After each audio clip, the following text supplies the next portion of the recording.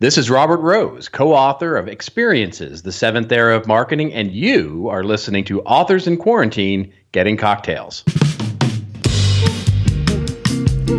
Hello and welcome to this hopefully short-lived series that will be airing in addition to the weekly Marketing Book podcast interviews. I'm your host, Douglas Burdett, and my goal during this unusual time is to reconnect you with past guests on the Marketing Book podcast, share some ideas and inspiration, and maybe a much-needed laugh or two. I've interviewed over 200 authors on the show, and my plan is to continue this series until I either run out of authors or quarantine, whichever comes first. A word of warning, the host and guest may very likely be drinking cocktails during these conversations. I mean, come on. They are recorded during the cocktail hour. To find the show notes for each episode with pictures of each guest and links mentioned in their conversation, visit marketingbookcocktails.com. marketingbookcocktails.com. See what I did there? And if you'd like to join the conversation, email a voice recording to me at douglas@salesartillery.com, and I'll try to include it in a future episode. I'd love to hear from you. Otherwise, connect with me on LinkedIn where we can chat. So, Robert Rose, welcome to Authors in Quarantine, Getting Cocktails. Oh, you don't know how glad I am to be here and have yet another excuse to open up a cocktail. I mean, come on now. Well, it's now, so great to be with you, my friend. Thank you. And one of the reasons I started this hopefully short-lived series is because that no one makes cocktails like Robert Rose. And I just wanted to give you another outlet for your cocktails. And I say this because I think every Friday on Facebook and probably Instagram, I don't know, I'm not on Instagram very much, but you post these unbelievable pictures and you say something like Friday's concoction, and it's always a different drink recipe, and it always looks really good. Where did all that come from? Well, so here's the story behind that. It is hashtag Friday Concoction. I started it about almost a year and a half ago. In fact, I got some about 5 months ago, I got one of those, sort of memories from Facebook, and it was one of my very first ones. And I've been doing it just about every week, even when I'm on the road. And the whole thing started because I've been a tequila lover for a long time and was really starting to explore finer tequilas, really nice tequilas. Like Jay Baer kind of tequilas? Yeah, well, even better, I would argue. My friend Jay Baer is a connoisseur of tequila for sure. And yeah, I would put it into that same kind of category. And so what I was doing then was trying to find interesting things to put into the tequila that wasn't sugary or wasn't syrupy or wasn't artificial.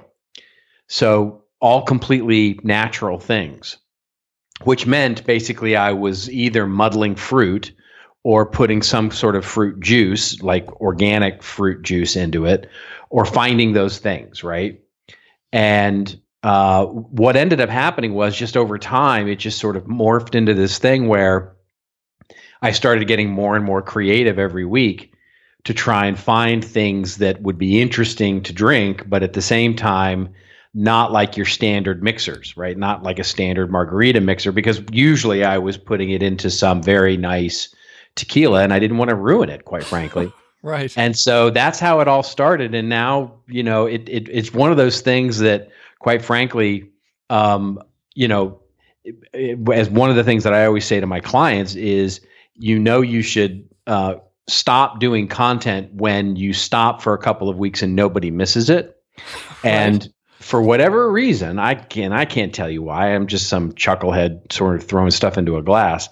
I've stopped a couple of weeks because of travel or because I forgot or whatever. And people email me and people like, where's your damn cocktail? What the hell? I mean, I need that. And so I've just tried to keep it up for the last year and a half, and it's been a lot of fun doing it ever since. And yes, it's both Facebook and Instagram. Cool. So, Robert, for those who may not have been listening for a couple of years, because I interviewed you, 4 years ago about the book. remind folks, as Mitch Joel would say, who are you and what do you do?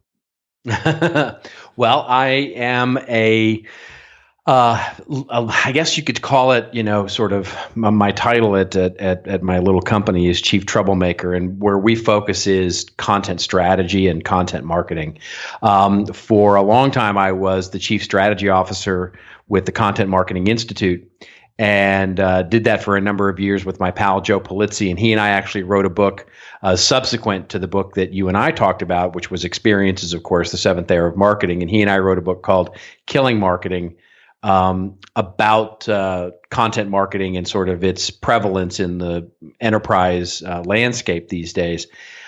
Since then, I run around the planet and talk with companies, usually larger companies, and talk to them about how they're transforming owned media, primarily, their websites, their blogs, their magazines, their resource centers, their content into strategic communications channels, and it's been a good ride so far. So, are you no longer with Content Marketing Institute, which so many people associated you with? Well, we are partnered. Let's put it that way. So, since the acquisition of CMI back in 2016, and Joe rode off into the sunset with his orange shades on, I have since taken over in many ways sort of the face of the organization as a strategic partner. I was never an employee of CMI. I was always sort of a strategic partner of Joe's. And when he left, I sort of took that role and sort of kept it. So I still, curate Content Marketing University. I still help wrangle all the speakers for Content Marketing World. I still serve as Chief Strategy Advisor for many of the things they're doing, and still, help to curate the research and all of that. And the podcast. That's correct, and the weekly Wrap podcast that we do. But I've also spun out all of the things that I was doing in partnership with Joe, which are primarily the consulting and workshops and training, and spun out my own company called Content Advisory, which is where I hang my hat now. Okay, great. Well, it's interesting. Your co-author, Carla Johnson, I'm going to get to have drinks with her in a couple of days. Well, that's fantastic. She is one of the loveliest people on the planet. She is a delight. Yeah. So now you're in beautiful Southern California, right? I am indeed. Okay. And I always associate you with the beautiful people. And, I think you wear it well. And you are very mistaken, my friend.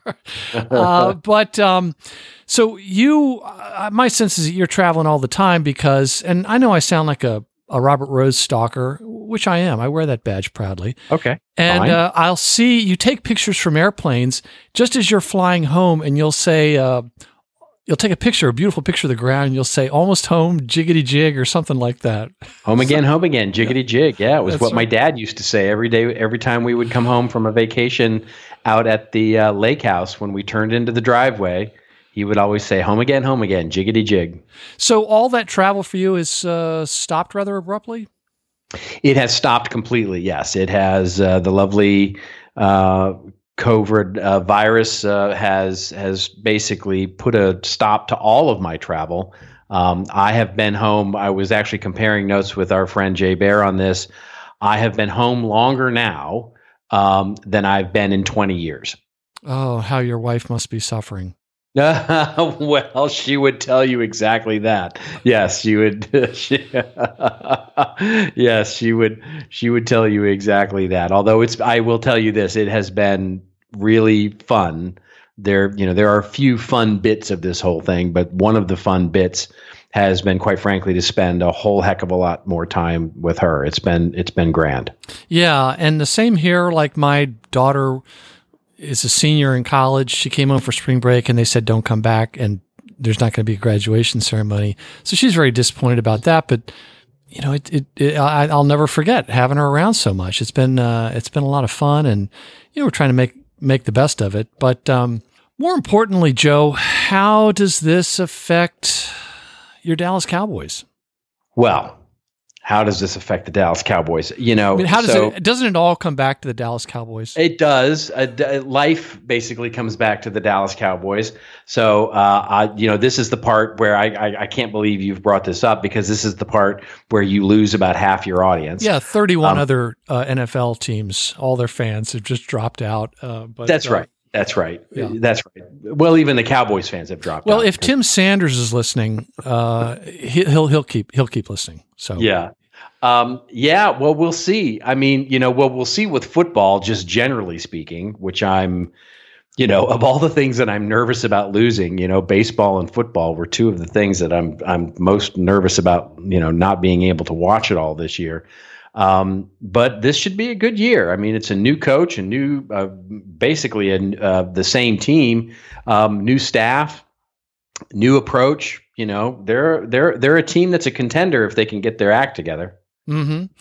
Robert, what are you thinking about what changes this pandemic is bringing about as it relates to your world, like content, marketing, sales? I mean, everyone says some at one end of the extreme, folks are saying it's going to change everything, and others are saying no, it's just going to accelerate some changes that were already underway. What do you see that's changing, and what do you think folks should be thinking about now? Yeah, I think both of those answers are right, by the way. I think it will accelerate some changes that were already coming, and it will introduce some new changes that I think people didn't expect at all. I think from where the lens that I look through, certainly there are all aspects of business that I have opinions on and think about, but the lens that I look through from my career is that of content and communications, primarily marketing. And so when I think about what's going on right now, there are elements, big changes in business have moved companies to focus more on the creation of value through content. I'm old enough to remember 1987 and how that really changed the landscape of how companies marketed themselves when the stock market and the savings and bonds crisis really upended the economy. I'm old enough to remember, obviously, the .com boom. I'm old enough to remember the 2008, 2009. And it's interesting that companies like CMI were founded in those moments.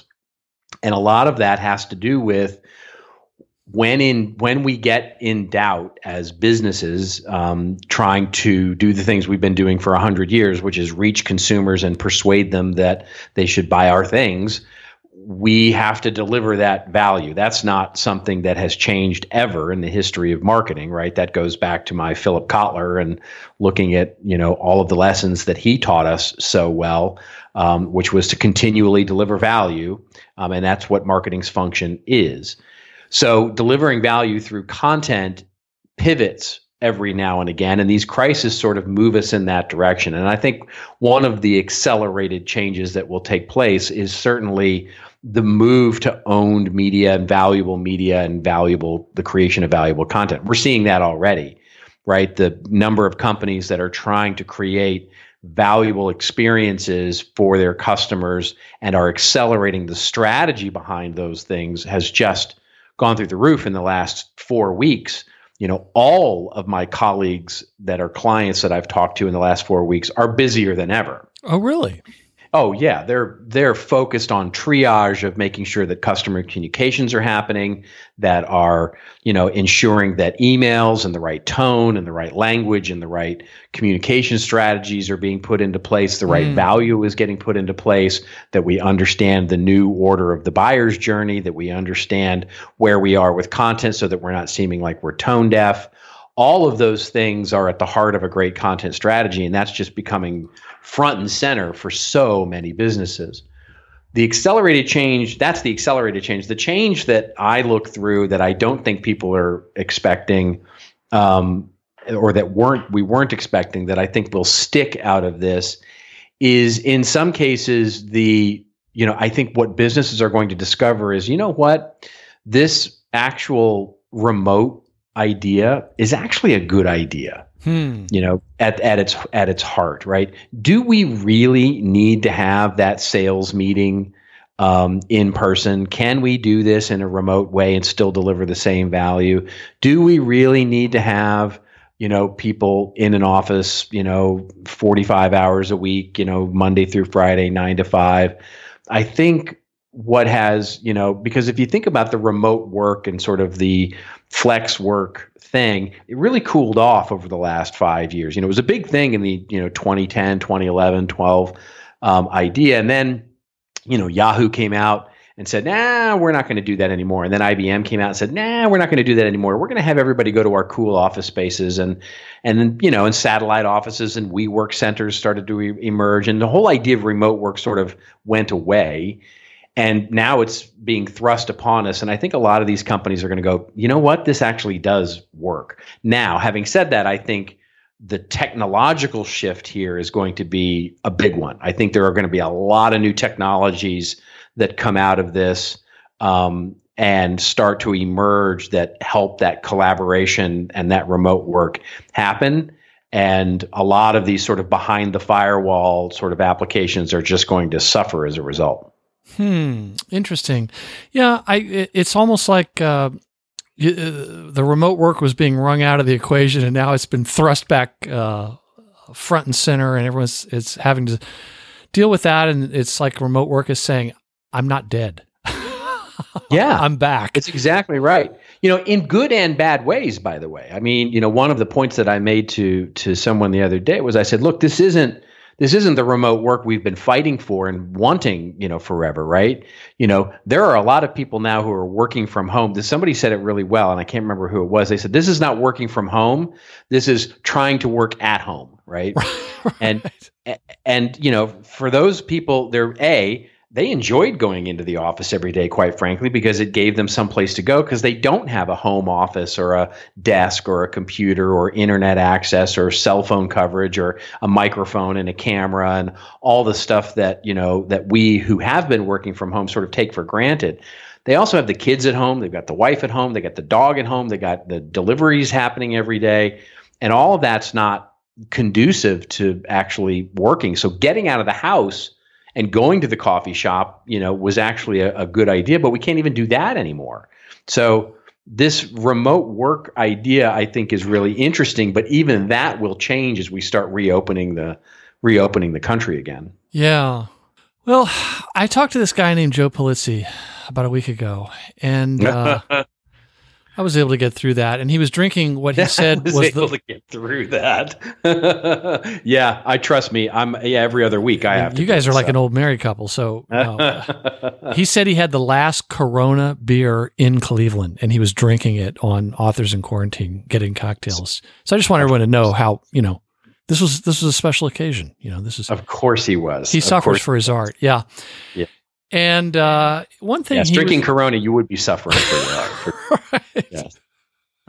So he said one thing I remember him saying was because I barely remember any of these conversations because I've been drinking since noon. No, because he said, there's never been a time for companies to get back to trying to build their own audience.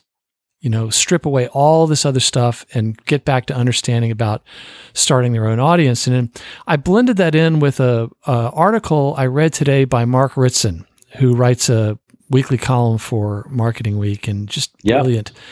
And he was talking about how this is such a, barring the death and illness and everything, but for businesses, he's saying this is a once-in-a-lifetime opportunity to take a fresh look at everything and focus on all those things and ask, why are we doing this?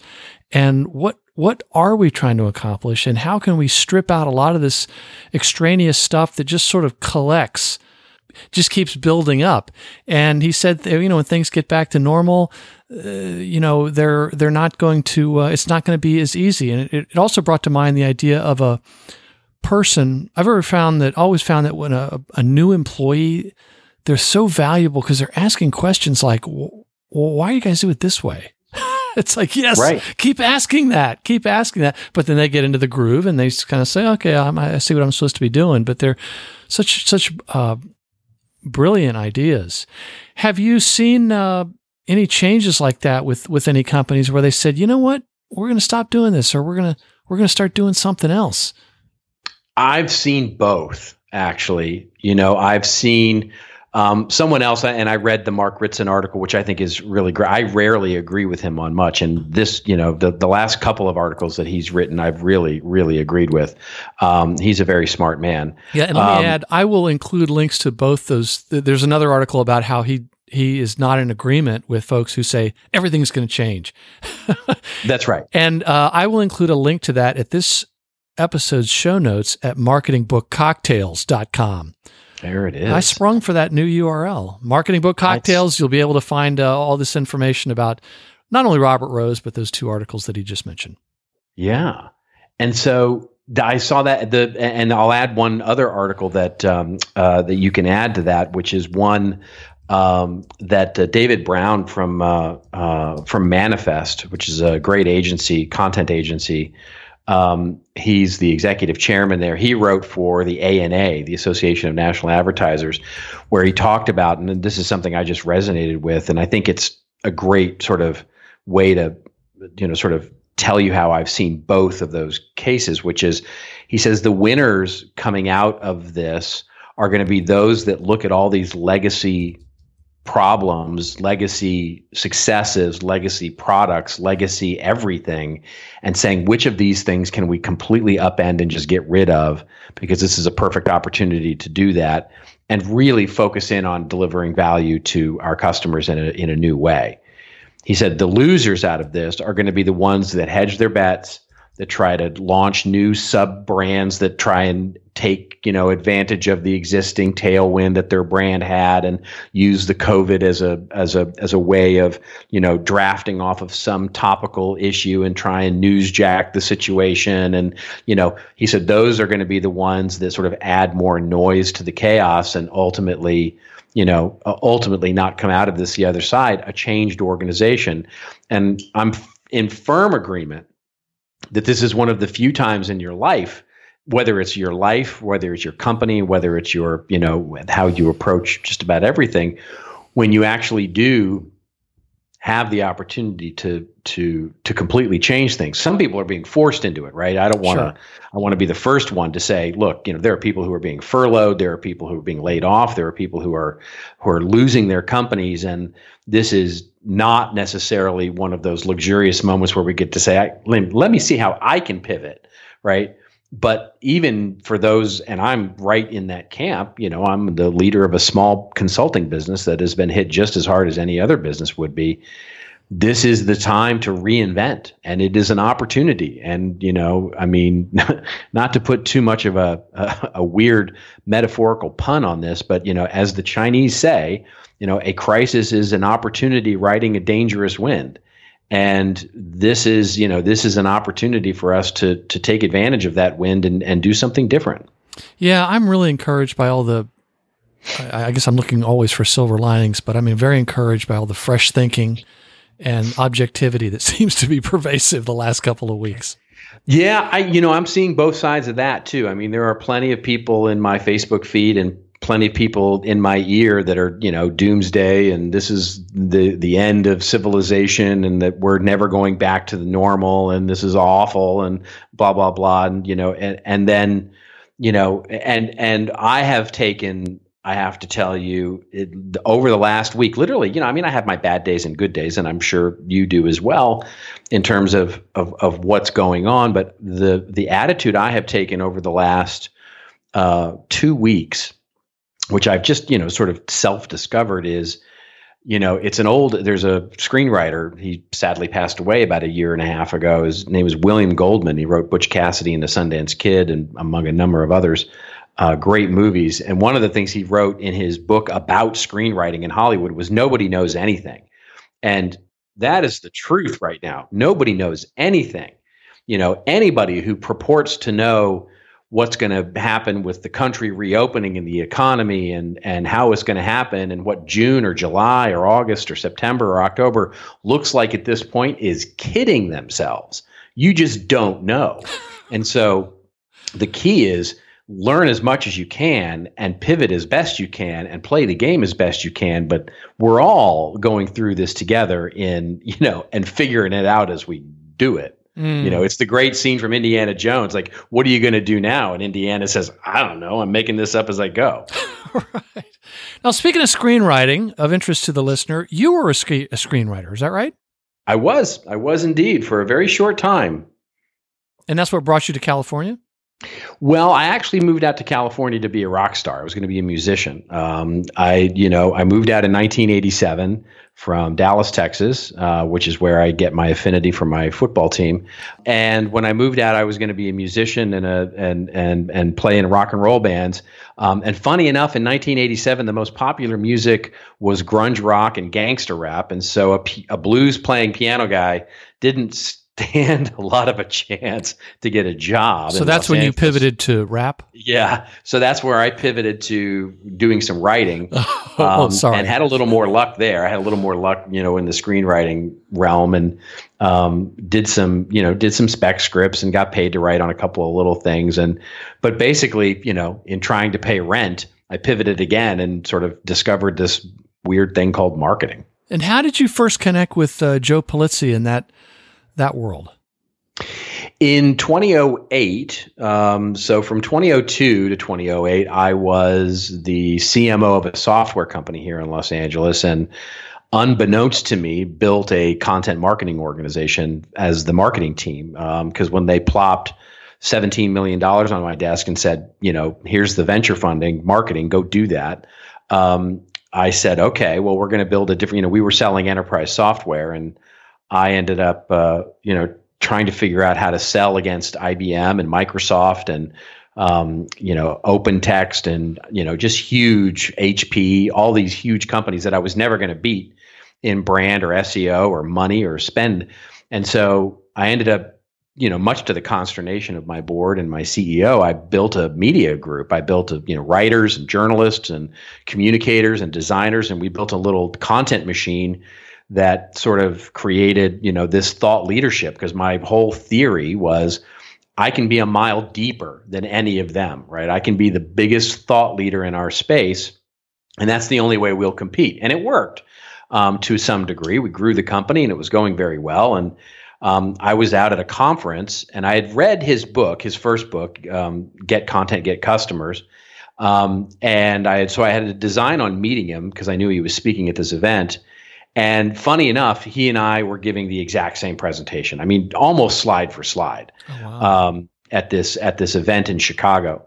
And I invited him to dinner, and he and I went to dinner, and we just started talking. And it's weird. It's like those people you just meet and you instantly have friendship with. Mm-hmm. He and I just instantly were fast friends, and we started talking. And then he told me in early 2009 about how he was looking at making a pivot and launching this thing called the Content Marketing Institute, and would I like to join him in that endeavor and join on and run a consulting and education. And I said, hell yeah, I want to do that. So quit my job and went all in with him and served as chief strategy officer. And he and I became and still are fast friends ever since. Yeah. Because when I spoke to him about a week ago after he'd had a few Coronas, he said that he met you in jail. Well, he wasn't supposed to talk about that. In Mexico.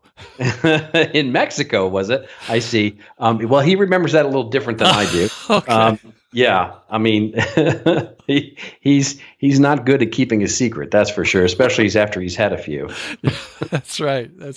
Well, listen, last thing I wanted to ask was, anyone who heard you introduce yourself at the beginning of this conversation, they heard you say your book title, Experiences the Seventh Era of Marketing. Can you take us out, as they say to the musicians, and explain what is this seventh era you're talking about? Well, okay. So, here's the thing. If you go to university for marketing, you are generally taught about the 5 eras of marketing.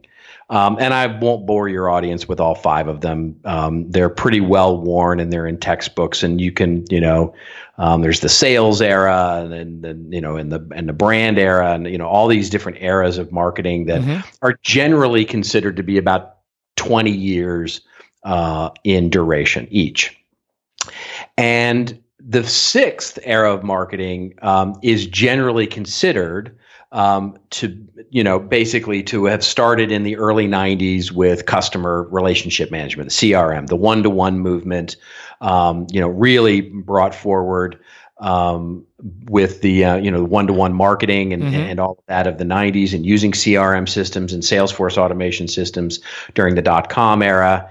And the contention that Carla and I had was that, starting really in, let's call it, and they're not, sort of light switches, but rather sort of faders, if you will, starting in the 2012, post recovery of the 2009, as we moved into more of this media-oriented, content-oriented idea, was the experience era. And we made an argument in the book that what we were talking about was moving into a 7th era, moving out of the customer relationship era in marketing and moving into more of a experiential era, where the focus of marketing was going to be on all aspects of the buyer's journey, from the very first time we meet a prospective customer to keeping them loyal, evangelistic, et cetera. And the focus of the strategy of marketing was going to transform into creating valuable experiences along that buyer's journey as a means of keeping them engaged, converting, and believing and sharing our story. And so the first half of the book is really about the idea and building the argument that we're in this 7th era. And the second half of the book was, okay, well, if you buy that argument, then what are some of the frameworks and approaches you need to actually deliver against that? And that's, I'll tell you, the main focus of the latter half of that book is still the focus of, the primary focus of my workshops and teachings to this day. So in other words, I still believe it.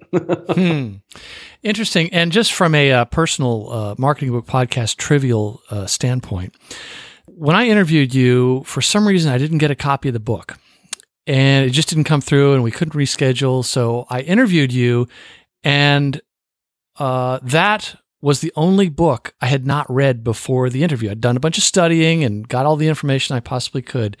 And then I still read all the books before each interview, which I really love doing. Some point after that, I went ahead and read the book just to keep myself honest, so I could say I've read every single book, and bought the Kindle version. And so I always think about that. When they say, "Do you read every book?" I say, "Yep." And I can really say that without any kind of hesitation, because I went back and read it after our interview, and I'm glad I did. Oh, well, that's very sweet. I had no idea about that. Well, but I remember I didn't get the book, and you said, Douglas, don't worry, the right people will be fired. Which basically consists of myself and Carla Johnson. So, right. And considering we're both going to be on your show, neither of our managers sort of took us to task for that. Right. That was interesting because I connected with Carla after that interview published, and then I was able to get her to come to speak at the American Marketing Association at here in the Norfolk, Virginia Beach area, and I wasn't able to attend that particular one. So it's just that I finally got to meet her. I think at Content Marketing. Yeah, well, the universe just has some sort of aversion for you for getting this material for some reason. That's right. Yeah, no, I got the material. Don't worry about that. So, well, listen, Robert, thank you very much for joining us on Authors in Quarantine, Getting Cocktails, and I hope that you and your wife and family continue to stay healthy, safe, and sane.